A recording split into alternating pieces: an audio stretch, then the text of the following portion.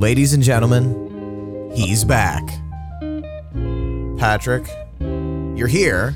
Well, what happened with the Patreon? Yeah, what happened with Patreon? Well, the check bounced. The check. And so I'm back. The check bounced, so he didn't even get a full month. Hashtag delete Patreon. He only got 2 weeks. This is the true controversy of Patreon on our definitely real Patreon account that isn't made up. And he got 2 weeks for absolutely nothing. See, I'm gonna talk twice as much now. Oh God. Insert dead air. Insert dead air here. But welcome everybody to another episode of the podcast. Hey, yeah, we back. The whole crew is here. Everybody. We're kind of going to get into a topic that me and Alex talked about a little bit last week. Yeah, very little bit. But we figured with all the news that came out in the last week or two. Yeah, last 2-3 weeks. It needs to be talked about even more, and that's not digital distribution. That was last week. No, that was last week. We talked about that a lot. Idiot. I'm sure we can tie it in, but we could tie it in, but it's actually about predatory practices in gaming. And the first thing that comes to my mind, because we were talking about it just a few nights ago, which is on the opposite end of the spectrum, is Rocket League is now getting rid of loot boxes completely. Yes, they have made an announcement to get rid of the loot crates. There is no more random chance item drops. Usually this kind of topic is brought up because of bad news, which I'm sure there is some 15 minutes ago something particular to this bad happened, but to do it for good news is kind of awesome. And there was also an announcement made earlier this week or last week that they were going to start disclosing odds numbers for Nintendo, Sony, and Microsoft. I don't think it's something that's on PC as of yet, but Sony, Nintendo, and Microsoft all came out and went, look, we want odds for any sort of loot boxes that are coming. They want that in there so that people understand what they're getting themselves into, which is, I guess it's a step in the right direction. All positive things for the consumer. Now, I would much rather loot boxes be gone completely, but yeah. Well, I also don't want to be yay, they did the good thing, because let's be real. The reason they did this is because this is the bare minimum to clear. There are a number of countries now that have legislation involving this. I want to say 50 countries or so that are kind of setting a new water level for this. Yeah, and so now they're clearing the new regular hurdle. So I'm glad they're doing it, but they are just. It would have been nice if it didn't wait until they were absolutely had to. But that's the nature of the beast now. Is they'll do it when they absolutely have to. Yeah, we had the conversation last week. I brought it to Alex's attention about GTA adding a casino into their game, and you can spend real money in this casino, and you're not getting anything back from it. They're not going to be like, oh, you made $1,500. Let's send that guy a check. That's not happening. So, and like you said, a bunch of countries were just like, can't have that. Immediately, we can't do it. Yeah, you just can't have that happen. And we also talked about, I guess, this is predatory, in a couple of ways, was Crash Team Racing. Oh, God. They get the review scores, and then they add the microtransactions afterwards. That's a real bad look. Now, I'm going to come out with what I like to consider a reasonable, if not unpopular opinion. And that's not, microtransactions are not inherently bad. I understand, when you have a game, say Rocket League or Overwatch or anything that's continuing to be played and requires upkeep and people continuing to work on it, you got to pay those people, right? Yeah. You got to pay those people. So I get the need to find additional revenue. Now, that being said, microtransactions in general are very, very ripe for abuse. And that I don't think it makes them predatory in and of themselves, but the way that they're used a lot of the times is. Yeah, I would agree with that. I have nothing against, for example, if Fortnite had more of, I think they do have sort of a store. They do. They have an item store. The items rotate and you can pay a set amount of money for cosmetic items only. Yeah, It's only cosmetics. I would prefer it that every item, like whatever item you want, it's in there. It's got its price point. I mean, yeah, there could be some exclusive items that come out here and there. Well, there's something to be said for scarcity, and a lot of it is they want people to keep coming back, which is why they have the rotating shop. Like, it changes every day. You want to create a sense of FOMO. Yeah, exactly. Okay. So I kind of get it in that sense, but you know what you're buying. You know what you're paying for. You're not like buying a key for $1, $2, whatever, and then opening a box and hoping that you get your money back. Yeah. And hoping that you think it's worth it after the fact. You can make that decision informed beforehand. Now, it may not be the right decision. You probably shouldn't spend $12 on video game clothes, but you know what it is you're buying. Yeah. You're not being lied to up front. That is completely, at that point, it's completely on your decision. It's on the consumer. It's on the consumer, whether you... Well, now, if you get an item that in your in-game store would be worth 99 cents, but you paid $12 to get it, then that's a little bit different. But at least you're informed about it as far as the item shop goes. Yeah, with the item shop, definitely. Now, I'm going to look into this in just a second, but last night I was having a conversation while I was out, and they were talking about PUBG. I remember when we were playing PUBG years ago, I was super excited because I got this like rain slicker gear, I think it was, and I was able to sell it for like $50. Yeah. And I just got it in a random box.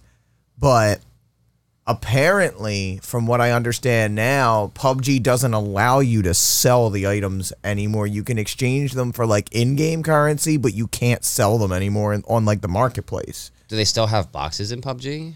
Yes. Oh. So you can pay real cash for the item or for the key to open a box or whatever. And you can get the item, but then you can only exchange it for in-game currency. Mm-hmm. I don't know how I feel about that, but I want to make sure that I'm correct about that, so I'm going to look real quick. It's weird. They're like, so the Loot Crate thing, I feel like, was popularized initially by Counter-Strike. Counter-Strike and Team Fortress, which were popularly gambled on Counter. Like, it was in Team Fortress, but like Counter-Strike had it in this huge way that like merited news. Like, people were calling it gambling like before anything.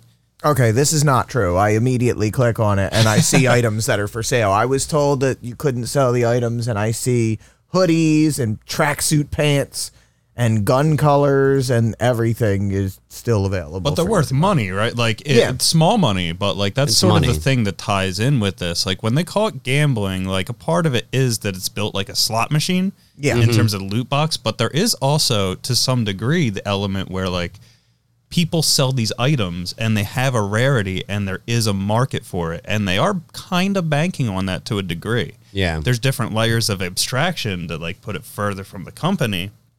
But at the end of the day, like, everybody's sold WoW Gold, in the pit. Like, every game has had that. Yeah. Okay. Well, and another thing, like, it's not just the developers or the publishers that are predatory with these things. Like, coming back to Counter-Strike, I don't know if you guys remember the whole CSGO Lotto thing that happened a couple years ago, where there were these two like big YouTubers that were making videos about them like gambling their items. And then it comes out after they've gotten massively popular that they actually owned the website that they were doing these gambles on. Oh yeah. And so there wasn't anything like proven that they like rigged the system. But but it's super misleading. Yeah, why wouldn't you if you owned the fucking website? And B, how do we know that they didn't, like, for sure? You know what I mean? Like, there's no... Without any sort of, like, monitoring or accreditation or, like, auditing of the system. Like, who knows? It's just, like, their word that they're going to give people items. Like, and see, in that same vein, like, how do we know that, like, the videos that they recorded weren't just like test runs, quote unquote, to make sure that the website worked properly, and it was basically just a video that you were watching. Yeah. Right? Like, none of those other people actually had to be there. So long as he has the website, he has the interface, they can do whatever they want with it. So it's not guilt, but it's super shady. Yeah. And it doesn't look right. And like I said, on top of that, like, it's super misleading in multiple ways, because you're talking about they never disclose the fact, like, yeah, we have a large share, we own this website, whatever it may be. That was never, ever indicated once in this thing. They were just like, yo, you should check out this really cool website that I found. Like, no, that you found did, maybe. Yeah. That's a different word. Yeah, here. If you say you found it, that's misleading. Like, that's a lie. To me, that's a lie, that's like straight up. That's a dishonest act.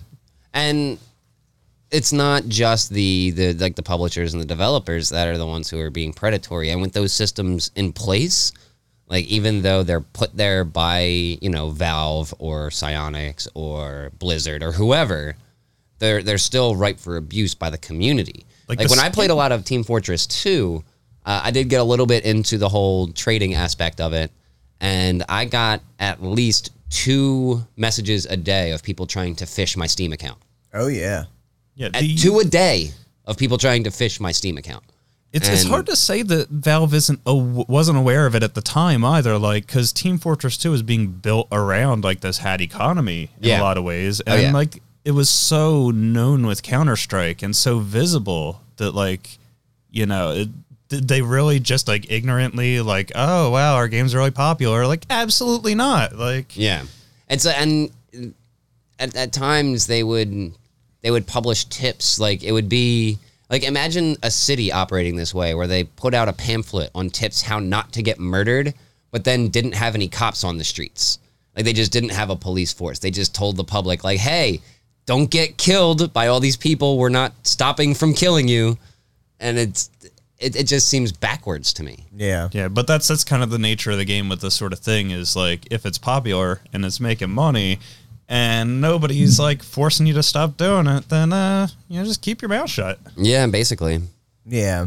It's and here's the thing. When I think about this topic, I don't want to get too down on the developers, because I do understand that the entire way the business of selling a game has been done has changed over the course of the last 10, 15 years. Oh, yeah, and that's something we talked about extensively last week. With free-to-play, like you said, and stuff like that. Like, at the end of the day, they still have to find a way to deal with all of the costs that they incur creating new content, doing whatever they have to do. So it's... maintaining servers. Yeah, maintaining servers. It's that question of, like I said, I don't want to get down on them. It's more like, what can we do as, like, where can this discussion go where we can come up with at least some sort of direction that we can take the game industry that would make both the consumer and the developer happy?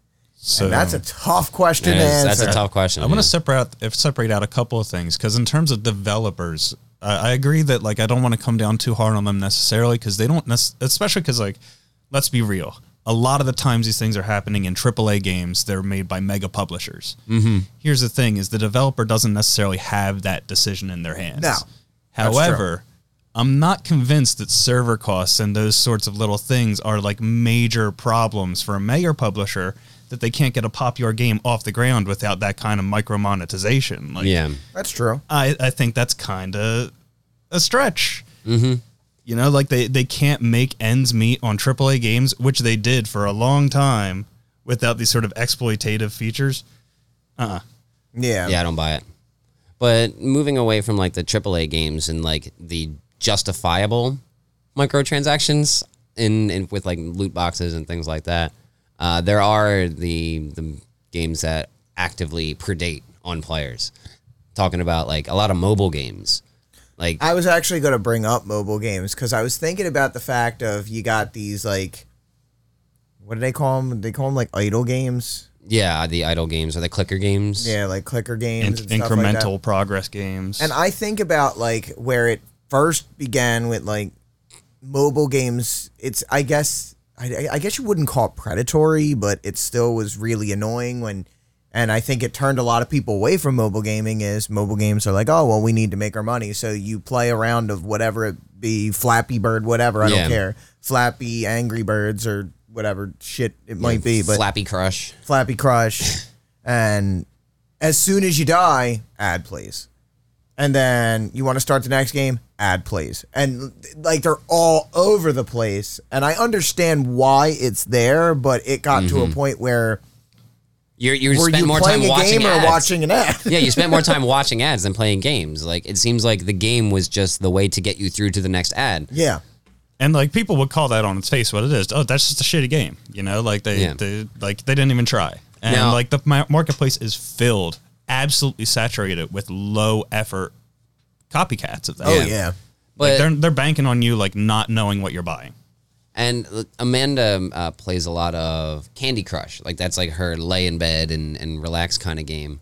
And it's so that if you fail a level too many times, you have to wait a half an hour before you can actually play the game again. Or you can spend money to get more lives, or you can harass your friends so that they can invite your friends. So they can fail on levels and then spend more money to get more lives. You can see the Farmville firmly entrenched in DNA. Yeah, exactly. Yeah. And that is actively predatory. Oh, it's it's also just like disrespectful. Like I don't play those kinds of games. Like even if it's a game I kind of like, but then you get that, I'm instantly turned off because I feel like it doesn't respect my time. It doesn't respect my attention span. Like this is a game that just wants me to like keep staring at my screen. You know, it's only trying to prey on attention and money. Yeah, like I will say, I gave a lot of credit to the guy who created Flappy Bird because, you know, the game got so popular, people were playing it so much, and he pulled it because he's like, this wasn't what I envisioned this game being. I envisioned it being like a little sit on the toilet for like 2 minutes, play it, put it down, and be done with it. And then people got massively addicted to it. And he's like, I didn't want this. This isn't what I was asking for. But it was too late. There were already 100,000 clones in the Google Play Store that all had like ridiculous ads. I will say, seeing some of them, like obviously not playing them, but seeing what they are is really hilarious. Like, have you ever seen some of like the Cuphead? They have like Cuphead games. I can imagine what those I've seen a little bit. The like the Vinesauce Android trash streams. Dude, it's amazing. So many of them are like Grand Theft Auto 3 clones where they just like they just make the player Spider-Man, and then he just goes around like flying around shooting everybody who's shooting it. It's so low effort. It's amazing. I'm trying to find some of the ones that I've seen before. Like the names of them are hilarious. Like just everything about them. But it then you get into the game and it's nothing like what like you think of Cuphead, you think of like that run and gun, you know, style of game, or like the boss rush if you're fighting the actual bosses. Now this game was 3D and you're running down like a regular ass street and there's cars and there's giant mushrooms that you try to fight and Cuphead can fly and you're like, what's happening? Wait, so it's basically like a temple runner with a bunch of asset flips? No, like you're running in a 3D environment straight forward, you're saying? No, you can it's open world 3D. Oh, so it's just like the Spider-Man thing probably. Yeah. What's wild to think is that a lot of these games are probably not even really individually made by people, but algorithmically generated by people who do this for a living. Yeah. That's a really good possibility, but there's so many of them, like you said, and that in itself is another form, you know, of being predatory. Is they know just making something that's slightly similar, and they're going to use that Cuphead picture or whatever it may be to sell it. You're getting people in because Grandma, Junior, your stupid coworker, they're not thinking about it. They thought they could download Cuphead. Yep. But that's nothing new though. Like no. Everyone's heard of Asylum Films. Actually, you know what it is? So like Snakes on a Train, like just to try to trick people into thinking like, oh, it's that movie I've heard of. No, it's not. It's so much worse. You know what this feels like is a weird evolution of the like pop-up ad games. Oh my God. Score 3 goals on this gnome. Yeah. Oh, that's not something I've thought about in a long time. It's crazy to think like we don't have to deal with that anymore, but we have to deal with so much more. No, now it's a full-fledged game. Now it's corporate sanctioned. And you know what? It can run in your browser because your browser takes up a gigabyte of memory every time it launches. But it like the whole topic. Yeah, the whole topic just gets to me. Well, it's tough to discuss because there's a lot of conflating of like what's bad versus what's unethical versus what's just like a shitty game. Yeah. Like there's a lot of different areas that you can look at. Like we were talking about last week, EA, I believe the number was, and I'm going to look this up in a second to confirm, because as I just said, somebody told me that you couldn't buy items in PUBG, and you very clearly can still. You can still sell them on the marketplace, but I think it was that FIFA's Ultimate Team made up 40% of EA's revenue last year through the microtransactions. And that's insane to me. Well, I did some research. Speaking of EA, I did some research on a famously panned announcement with the microtransactions. That was Battlefront 2. Mm-hmm. On Battlefront 2, they did calculations that like if you like basically AFK farmed, it would still take you about 40 hours to unlock a character, like without spending money. Primary characters of the game, too, Darth that Vader, you would think would be was like specifically mentioned. Yeah, it's crazy. Like now you want to buy Battlefront, and then you see that you're not buying the game you thought you were. What's funny about all of that is they eventually drastically lowered the cost of those things, and that was like kind of front and center. But they also reduced the number of credits you got per game, so it ended up like almost balancing out. Turns out you only needed to AFK for 20 hours instead of 40 to get one new character. Jeez. Or you could spend like $15. It's kind of silly. So when I hear the things like, oh, we've made it okay now, like this is a reasonable way of doing these random chances microtransactions, I'm still like, like this is the time you did it the right way. Like, okay. The only microtransaction that I am okay with was an Enter the Gungeon. There's one gun you can buy with real world money in that game, and it's called the microtransaction gun. You can unlock it normally, or you can spend $2 to unlock it in the game.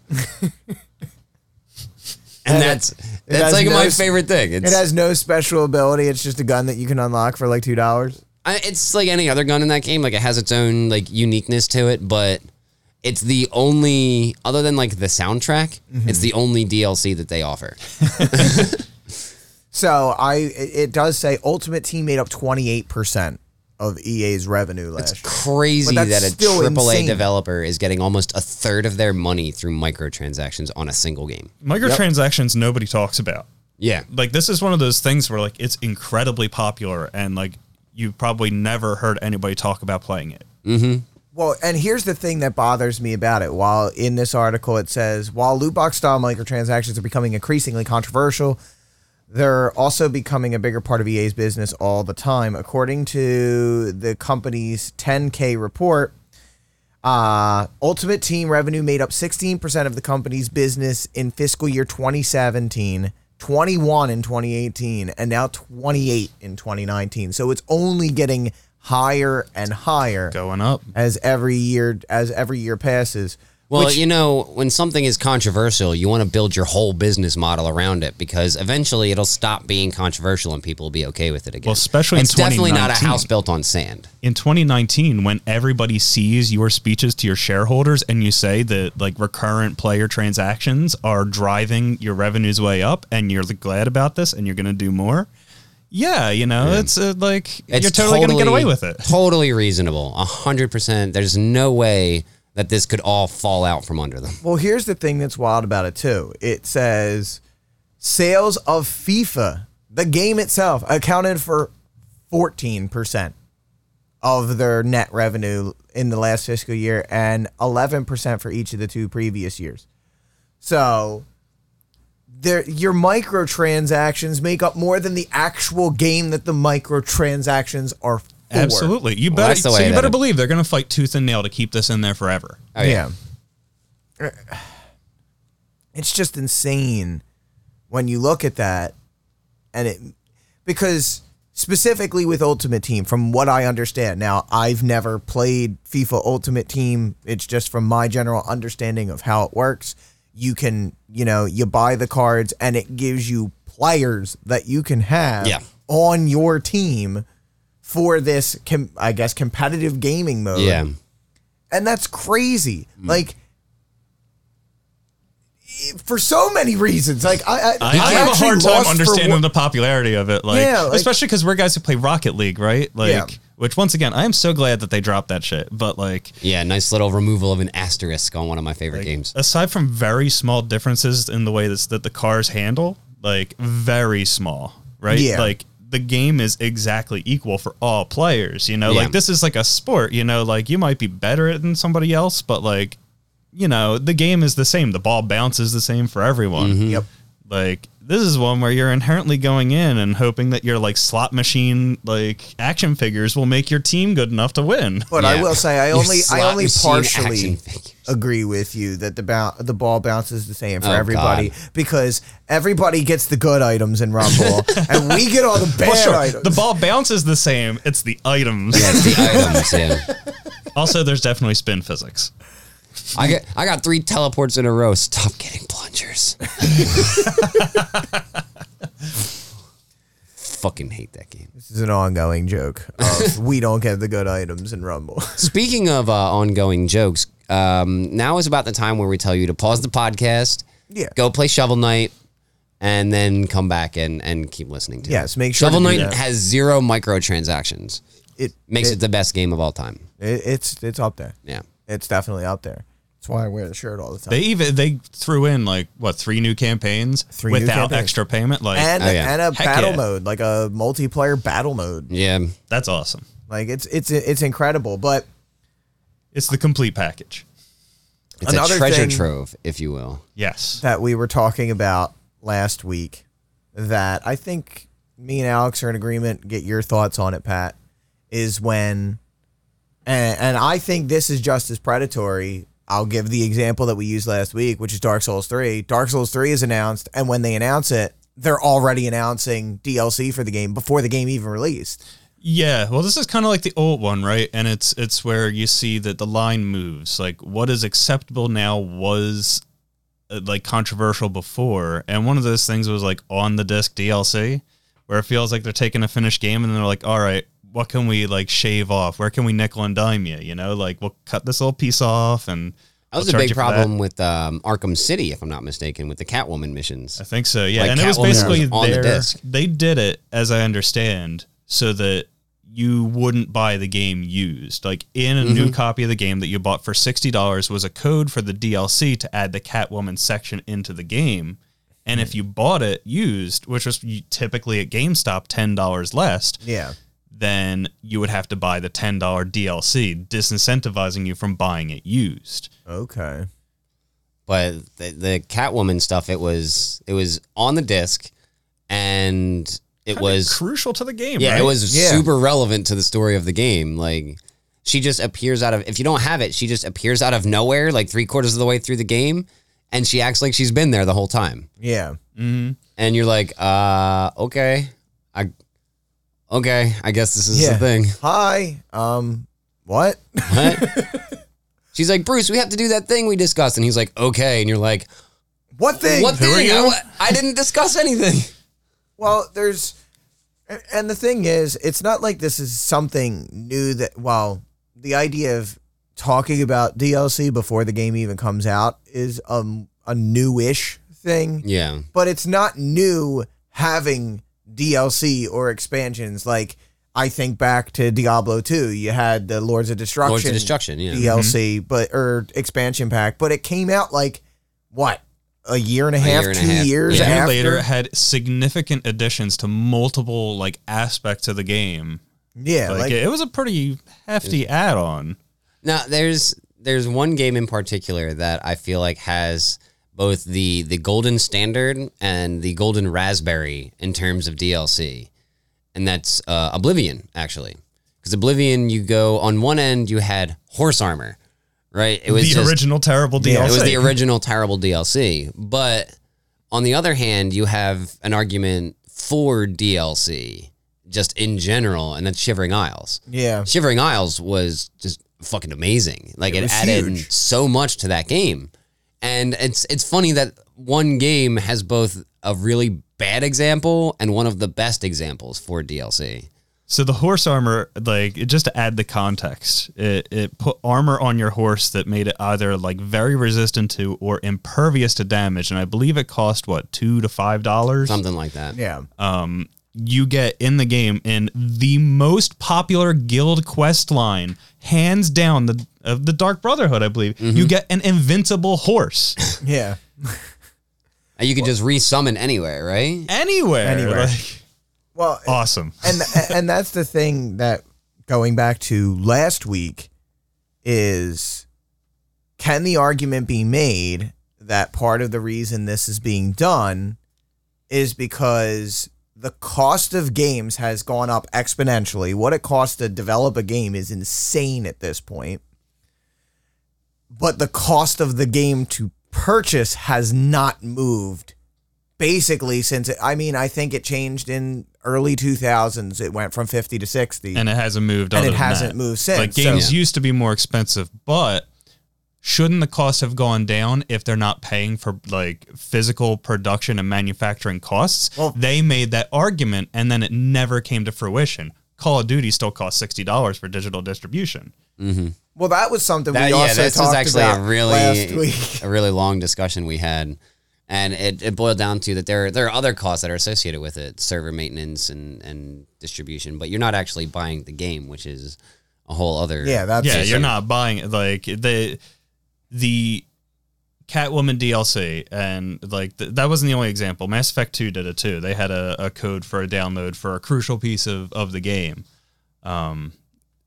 Like, they have fought long and hard against game ownership for a very long time, and well, now they have firmly won that fight.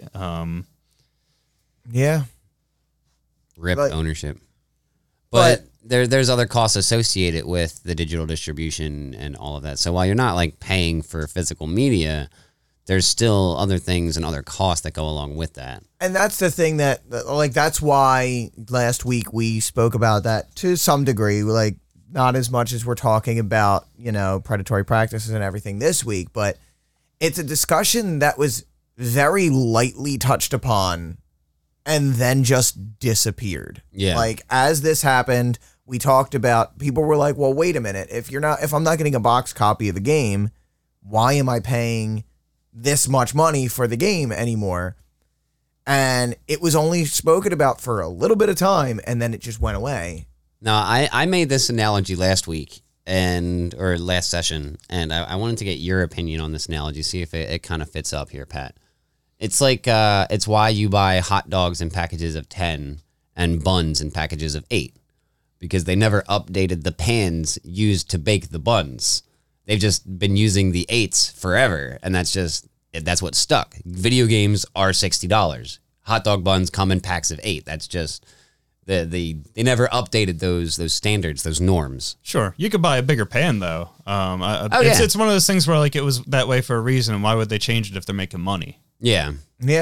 Like, I'm not gonna be like they're over there like, gosh, if only we could put hot dogs and buns in similarly numbered packages. Like, what a better world that would be. But children, you have to understand, like, we bought all the plastic packaging and built all the pans back in the 1940s, and we can't redo it. Like, which is like a habit. It's like it's easier to just keep going with something than to change everything. Well, and I think part of it too, and I guess it makes sense purely from a fiscal standpoint, is that would a publisher make more money to go, okay, well, we're not going to do DLC anymore, but the game is going to cost you $80, or are they going to make more money if they can get you with $60 and then a $30 season pass and then this and then that, and then they can keep tapping you more than once? Oh yeah, they can. So it makes more sense. Sure.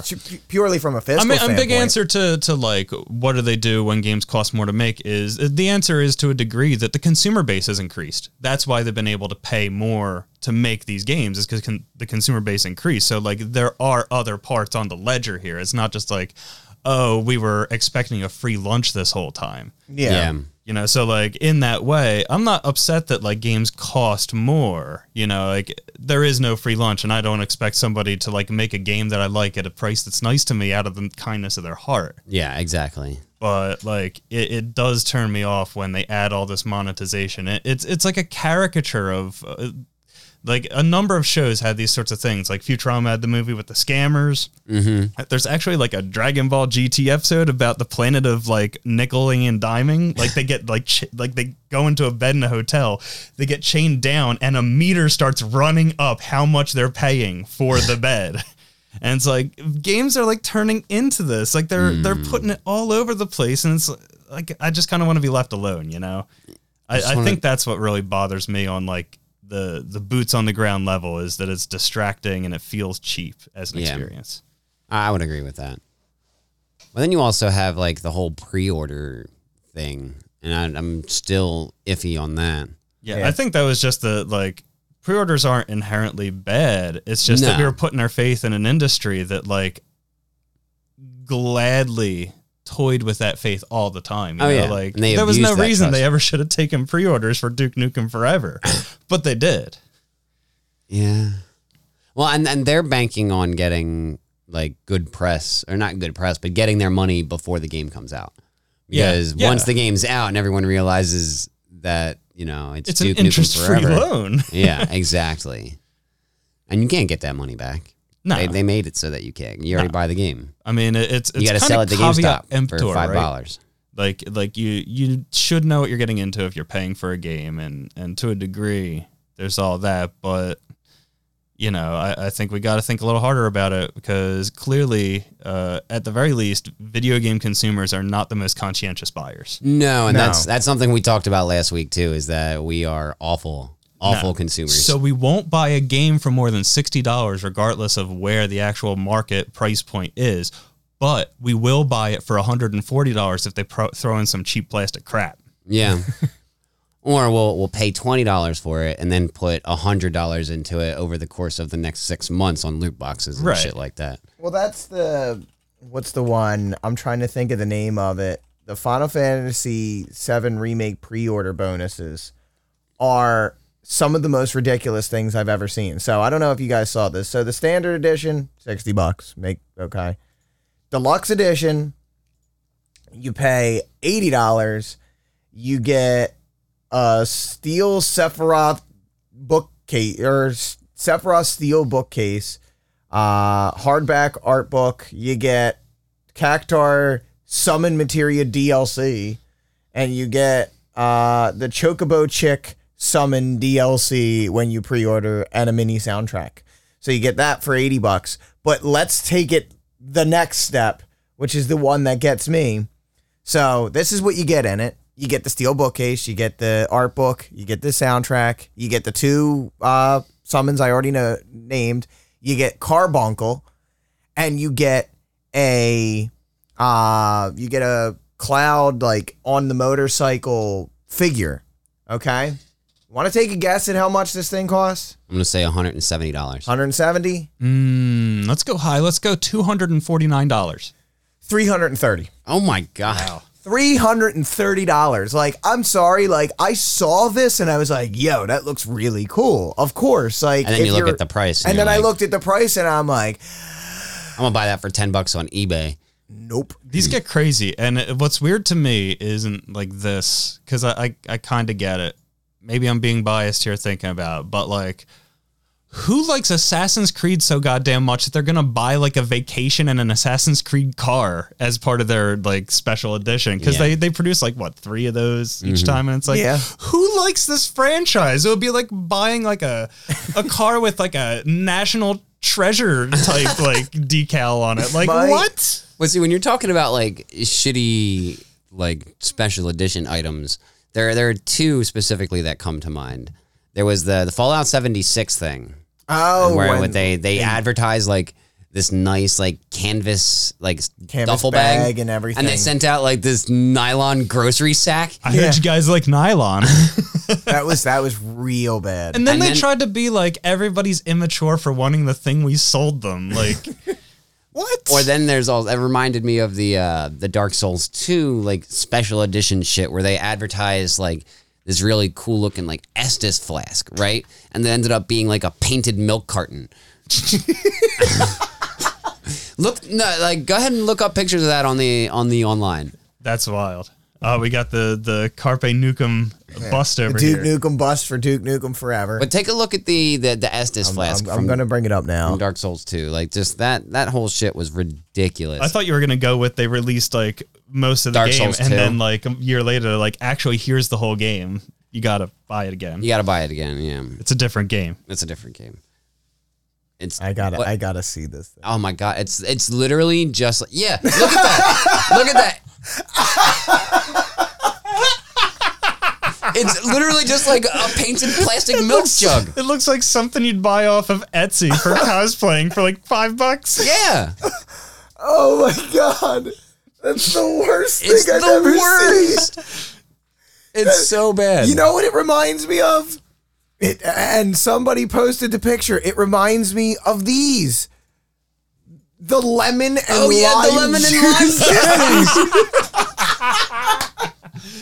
That's exactly, and like that, it just blew my mind. And the ad pictures, it looked like a nice glass, like Estus flask. Is that one of the ad pictures? I'm trying to. Oh, it won't. It doesn't give me like a bigger version of the picture. Let me see if I can find. Oh, there we go. Yeah, it sort of looks like Yeah. it could be perceived as glass.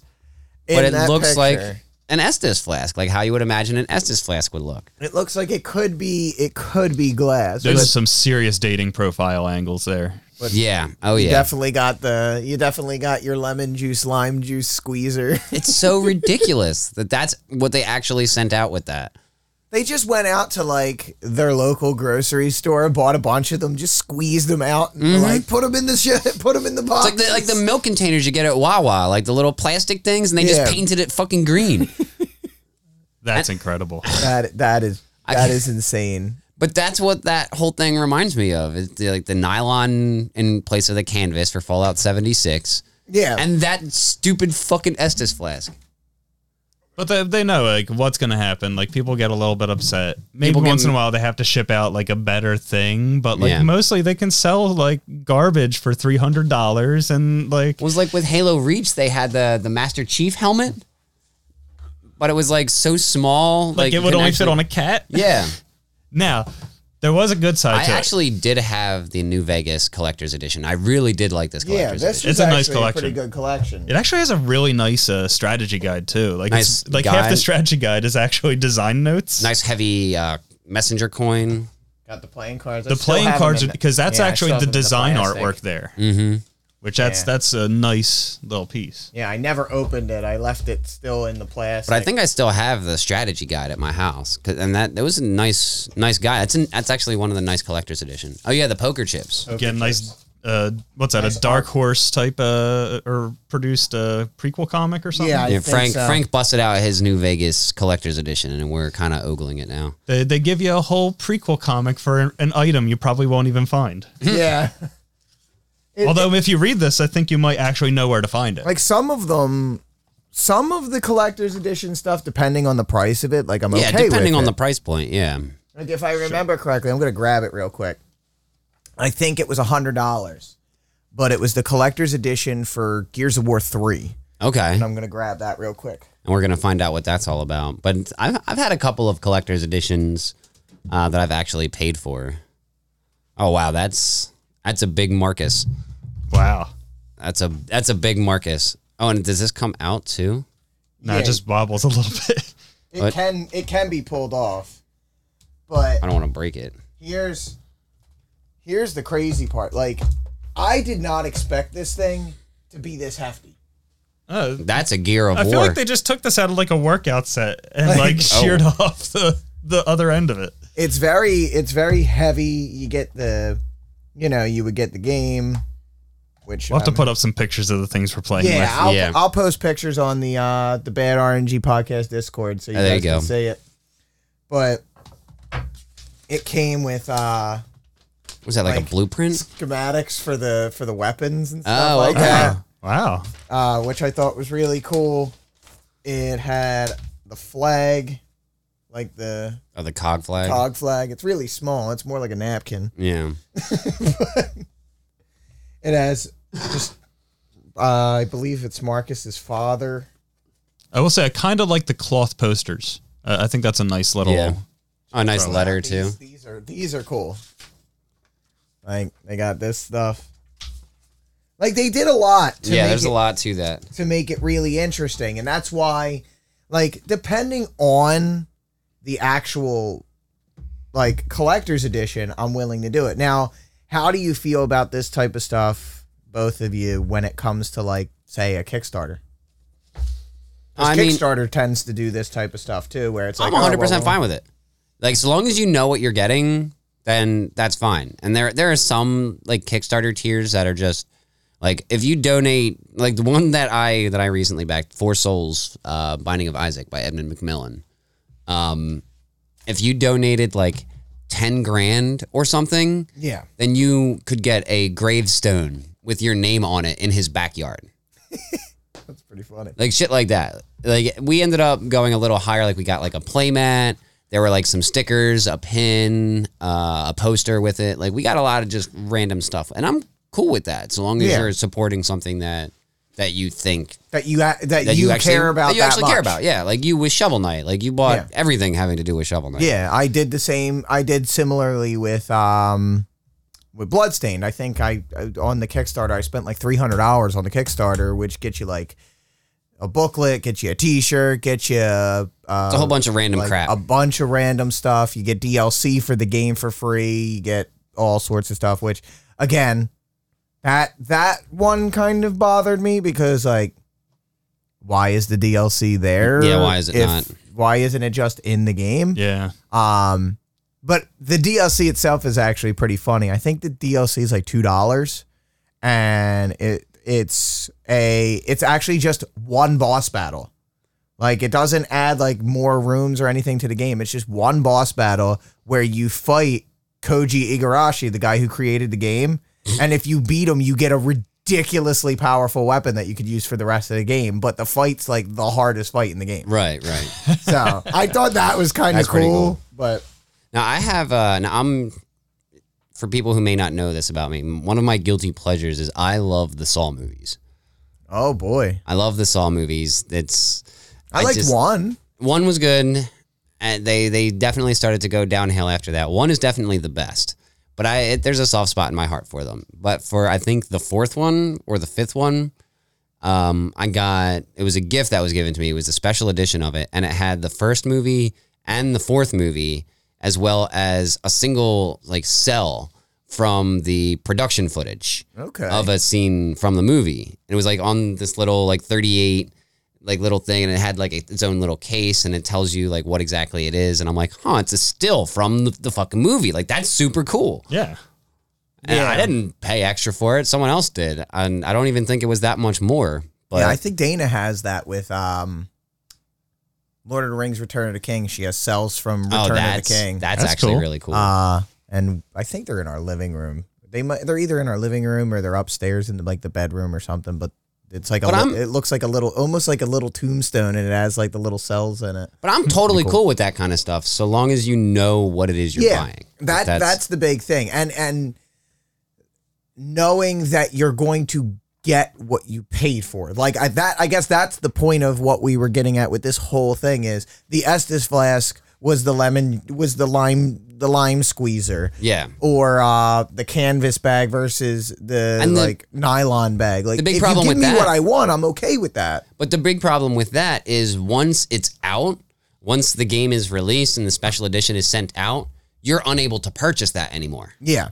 So you can't actually buy it while also knowing exactly what it is you're buying. Yeah. You can't get a feel for the product before the product is actually before you actually pay for it. Right. And that seems counterintuitive in a sense, like that you can't actually see what it is you're buying before you actually buy it. Like you just have to trust these corporations to give you what it is they're saying they're going to give you. And we all know how often that happens. Well, I think that's especially when money's involved. I think that's why, one of the countless number of reasons that Bethesda's had issues with Fallout 76 is, like Pat said, they come out with this edition with the nylon bag, and they're like, "Why are you crying about it? You got the bag." It's that's kind of the thing. They're making a situation where you told us this. If you don't like it, then you're just a big spoiled man-child. Like, look at these gamers crying about dumb things, and it's like, what a shitty like catch-22. Yeah, it would be one thing if Bethesda remembered how to make good games, though. Yeah, like that's it is one of those things where like I gotta wonder like who's still like on the payola here, who's still drinking the Kool-Aid. Like, we know what the Bethesda is, and yet like their games still sell like hotcakes. Yeah, I mean, how many times have they remade Skyrim? I'm not, and yeah, like let's cut out the things they just like publish. Elder Scrolls like, 6 is Skyrim. Let's be real, it's just Skyrim again. Yeah, it's just they'll eventually just release Skyrim with like somebody's mod that adds the rest of the world and like a bunch of shitty like generated quests. And what's funny about like the modern Fallout games is that the most popular one that people seem to like the best is the one that wasn't made by Bethesda. Yeah. Fallout New Vegas was made by Obsidian. Mm-hmm. The one game that Bethesda didn't make, everyone's like, well, that's the best 3D Fallout. Yeah. And it's like, it's kind of hard to argue against that. Like, I'll give them this. The Doom games, the Wolfenstein games have been done really well. Yeah, I do like the Doom 2016. Like, they've been done really Doom well, Eternal. but they're for all intents and purposes, that's not what they're known for. They're known for Fallout. They're known for Elder Scrolls. Their own projects have languished as just these like half-developed. The only word I can think of to describe the releases of these franchises is cynical. Yeah. Like, when you release Skyrim that many times, it's cynical. When you like try to monetize mods year after the fact, that's cynical. When you do Elder Scrolls Blades and try to pretend like anybody wants that shit, it's cynical, you know? Like, they're just like, whatever, you're going to pay for it. It says Elder Scrolls. Give me your money. Well, the thing with Bethesda that blows my fucking mind is that they refuse to finish their own goddamn games. The modders finish the games. Yeah. 100%. Like, they're just like, yeah, it's a buggy mess, but here, the modders will fix it. And then there was a mod for, I think it was either Fallout 3 or Fallout New Vegas, where you could have settlements, right? You could have, like, communities of people that worked towards, like, your goals or whatever. And so Bethesda was like, well, let's just make that the whole next game. And that's all of Fallout 4. It's just all settlements. Well, the thing that the modders did it better. And that wasn't the first part about it. A lot of what came into New Vegas, and like, you know, kind of a clever way to address it if you're not Bethesda and you're trying to make it on their shitty engine, is like they got things like a lot of the weapon system, like the crafting system. Yeah. And the mods for them from Modder Ideas. Mm-hmm. So like it seems like their iterations, they're just like, look at this great idea we came up with. Yeah. Like, it's basically that meme where somebody's like, I made this, and hands the thing to the other guy, and then they hold it, and then they're like, I made this. Well, I guess I akin it to this, and this is probably going to be the statement that I make that gets me flamed on the internet more than any statement I've made.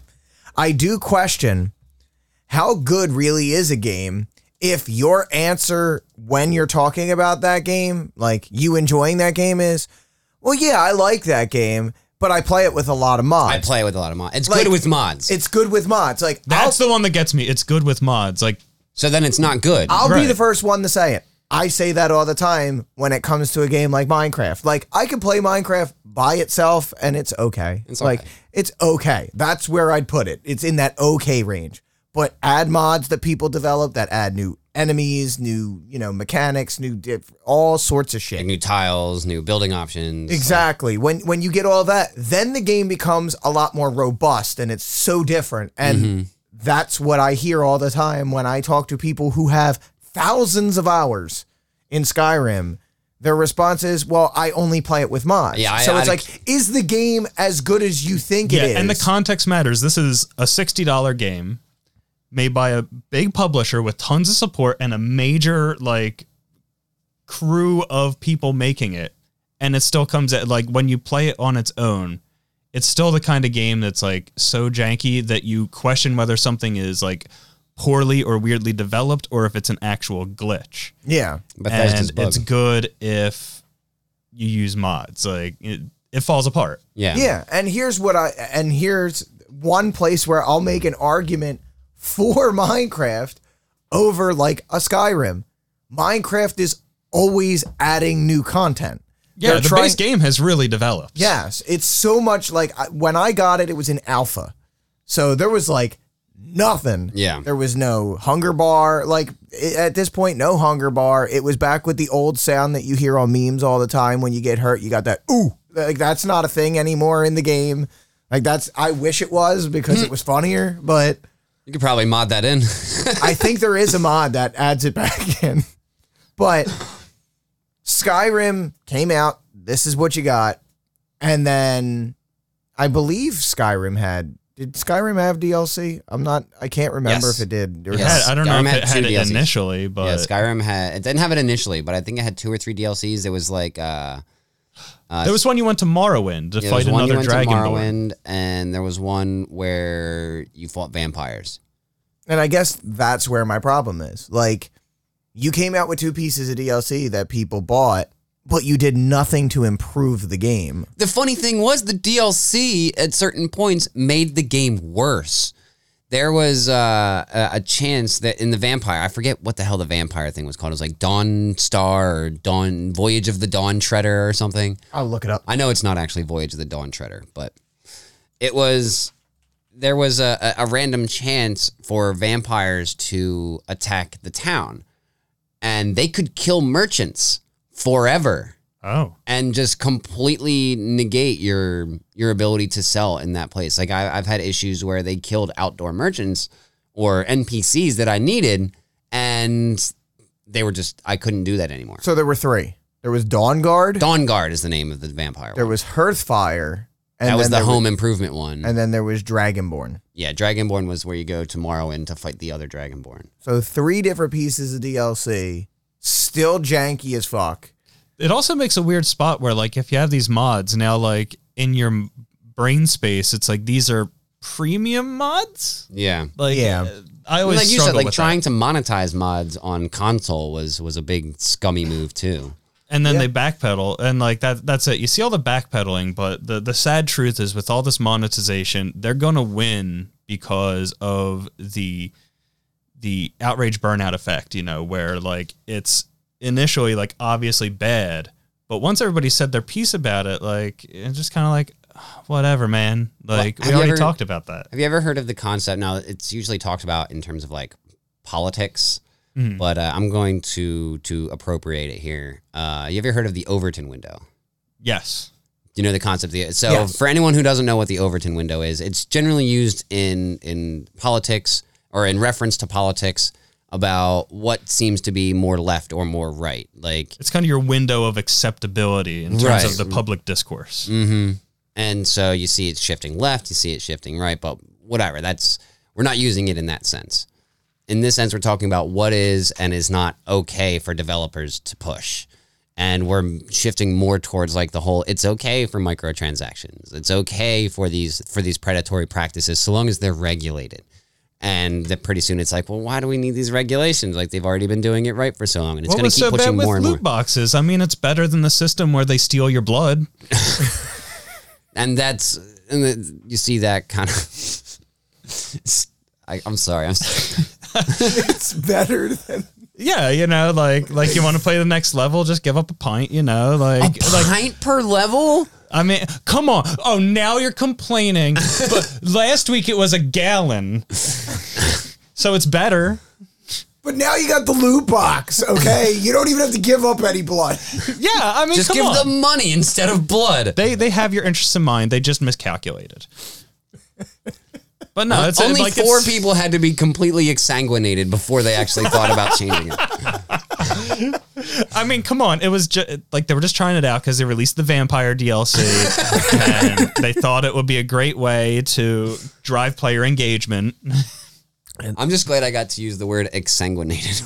That's your vocabulary words today are exsanguinated, Overton window, And Shovel Knight. Shovel Knight. Yes, and Shovel Knight. It's your vocabulary word every day. But yeah, just over time, it's like, we already talked about that. Like, what's the big deal? Like, it's going to shift more and more into the realm of acceptability.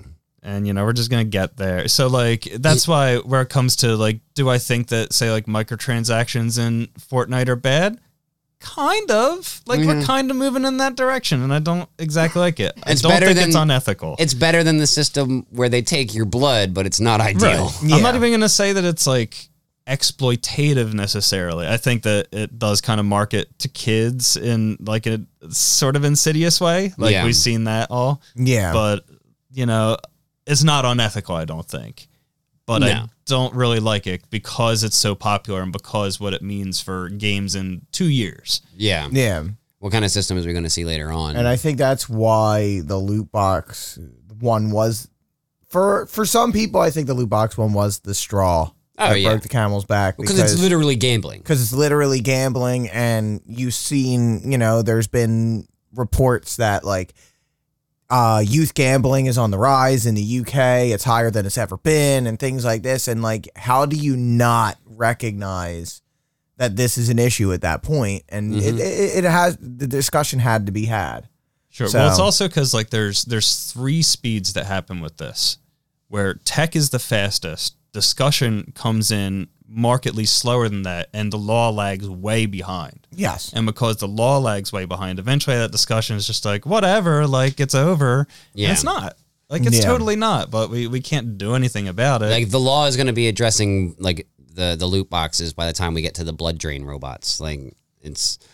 But, like, tech has already created a proliferation of gambling, like, via electronic and remote means. And, it's led to a laxing of gambling laws. And, like, whether the consequences of that will ever really be appreciated, who knows? Here's an interesting one that we actually haven't talked about yet. And I don't know how familiar you guys are with this game, but World of Warcraft.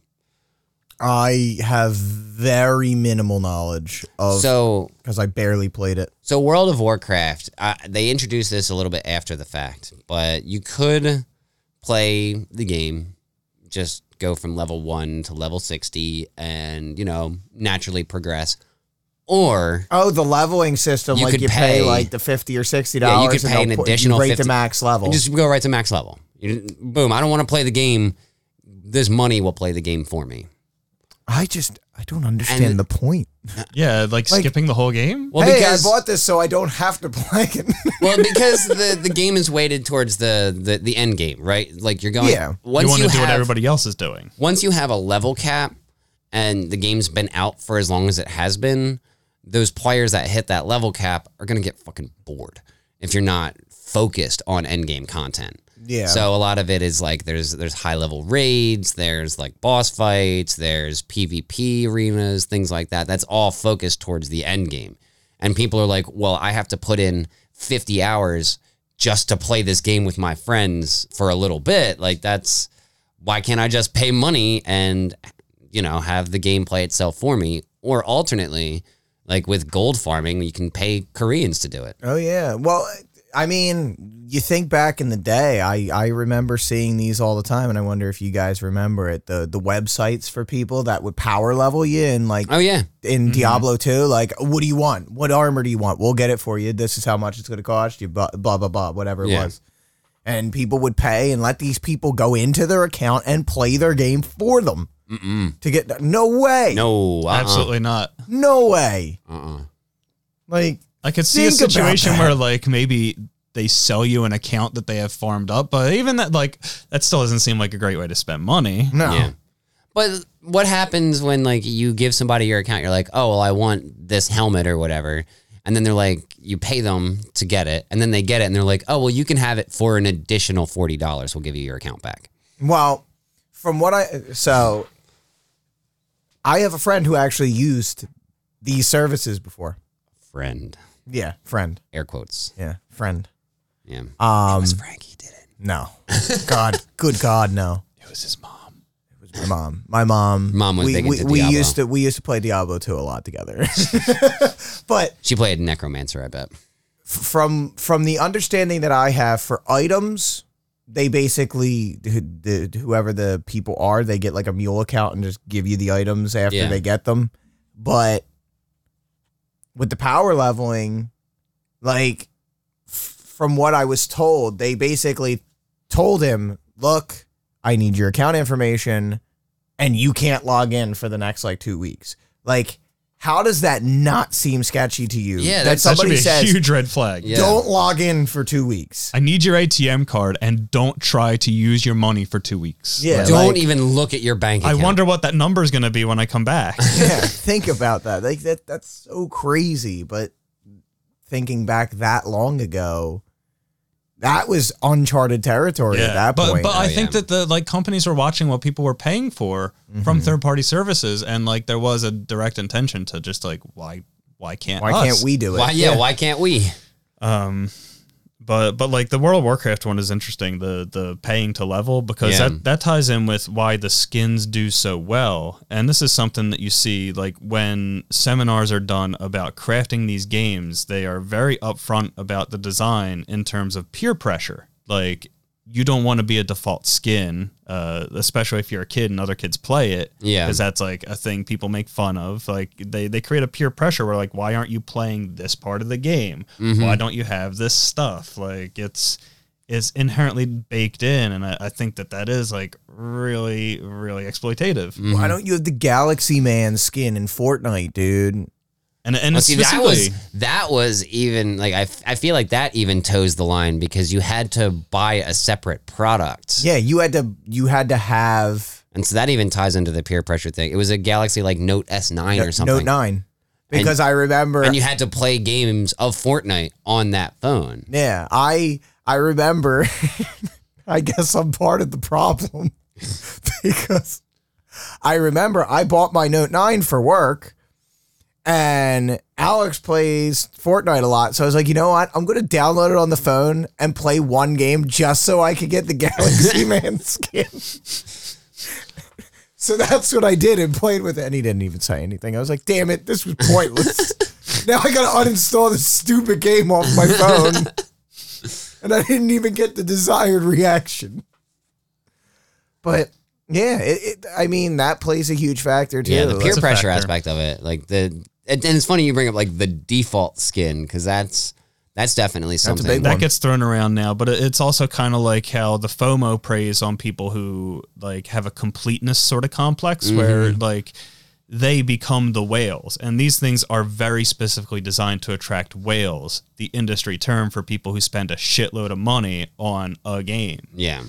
You know, especially in short bursts of time. So one last question I have for you is before we start wrapping up on the predatory practices. What is the first microtransaction game you remember?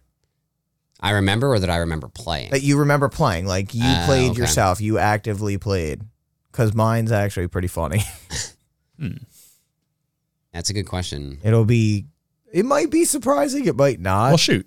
Habbo Hotel. I played Habbo Hotel. I never did any of the I didn't buy anything, but I remember it had the microtransactions. You could buy like the furniture. And deeply stuff monetized. Like that. Yeah, it was deeply monetized. Does The Sims 2 count? Yeah.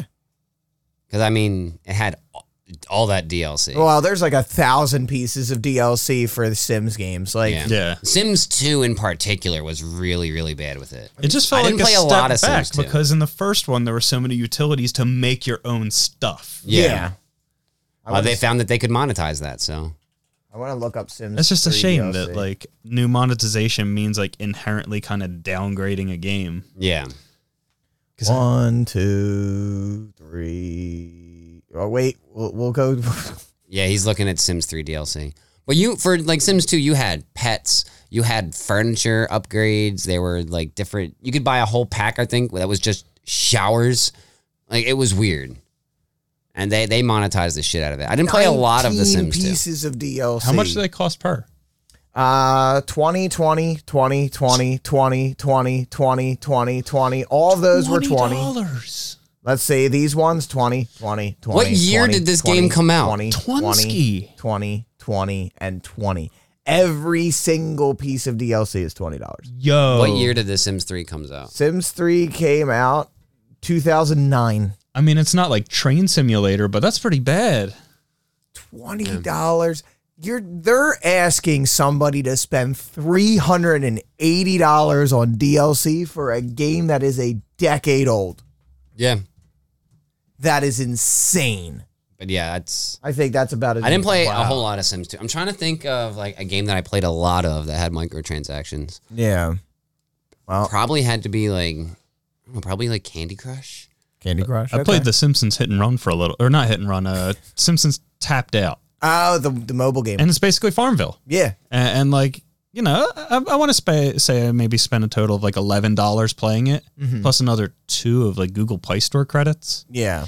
So here's another question. Since you brought up how much you actually spent on it, what's the game with microtransactions that you spent the most on? Probably Rocket League. Yeah, Rocket League is an easy one for me. I've bought a lot of keys. The game I spent the most on in microtransactions. Yeah. Or at least Rocket League's the one I can think of that had the most that like are this sort of thing, or that I like kind of regret in retrospect. For me, it was probably Rocket League as well. Like I don't spend a lot of money on like you've seen it. I just hoard boxes. Yeah.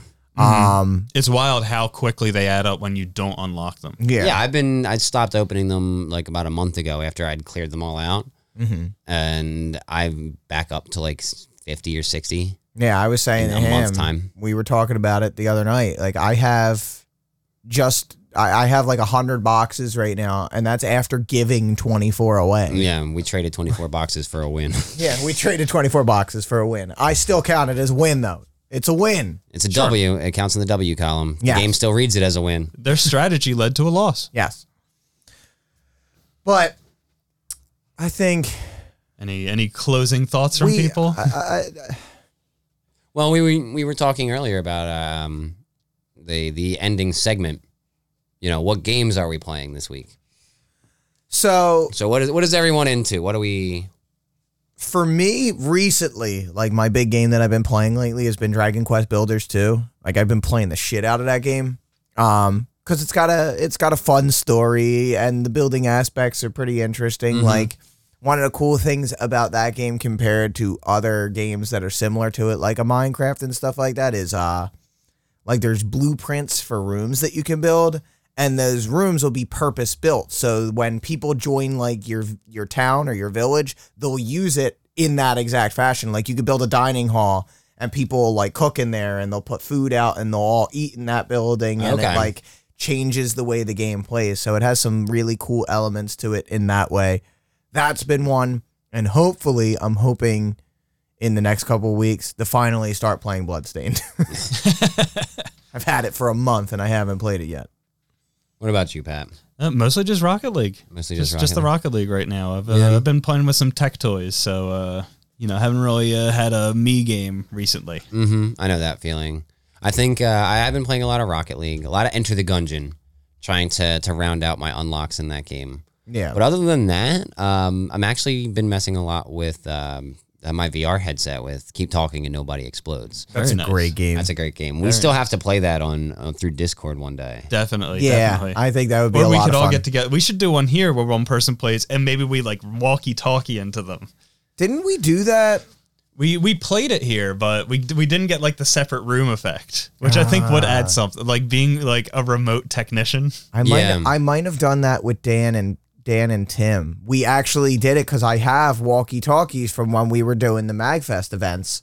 And I was in here with the headset on and they were out there with the manual and the walkie-talkies. And I'm like, all right, here's what's happening. And they would tell me what was going on. I think that would be good. We could get a great stream going with that. Like, Oh, that'd be a lot of if you fun. could have a webcam of the other person over Discord, like going through the manual, like the dramatic shots, that would be great. That would be pretty good. good. You got to get it like up in the air so it kind of looks like a security camera, black and white it. That would be Even good. if they're not using like a headset boom mic, they have to have it on. But No, that's pretty good. We talked about a lot of predatory practices. We touched on a lot of different things. yeah. There's a lot of different things we talked about. So if you have anything you wanted to add to the discussion, you can join the Discord and throw your thoughts in the Bad RNG podcast section. or just in general, and we'd be happy to address any questions or concerns you might have. Yeah, you can obviously hit any of us up on Twitter. You can message the Bad RNG Podcast Twitter, or you could hit any of us individually. I'm at the Selonium. I'm at some chef dude. I'm the bomb ass pizza. So you can hit any of us up on there if you want to talk to us there. If you're listening to the podcast, you already know where it is, but you can find it on Google Podcast, Spotify, iTunes. It's also on theselenium.net. You can find it there. The website has all the episodes on theselenium.net, so you can check it out there.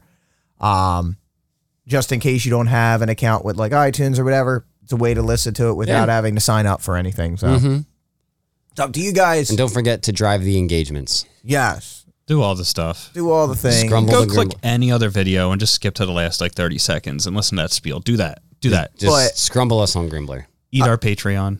I thought I'd let you guys know that my website is hosted on Squimbase. Oh, shit. So check that out. Yeah, make sure you get on that Squimbase too. Get on the 12 Squimbase. more minutes today could buy pie get you a website that shows your stuffs.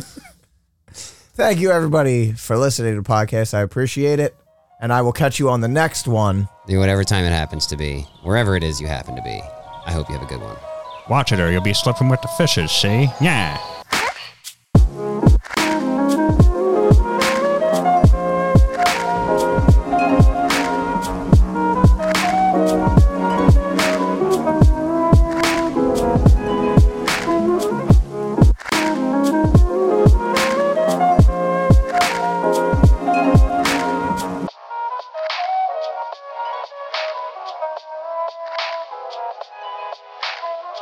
Yeah.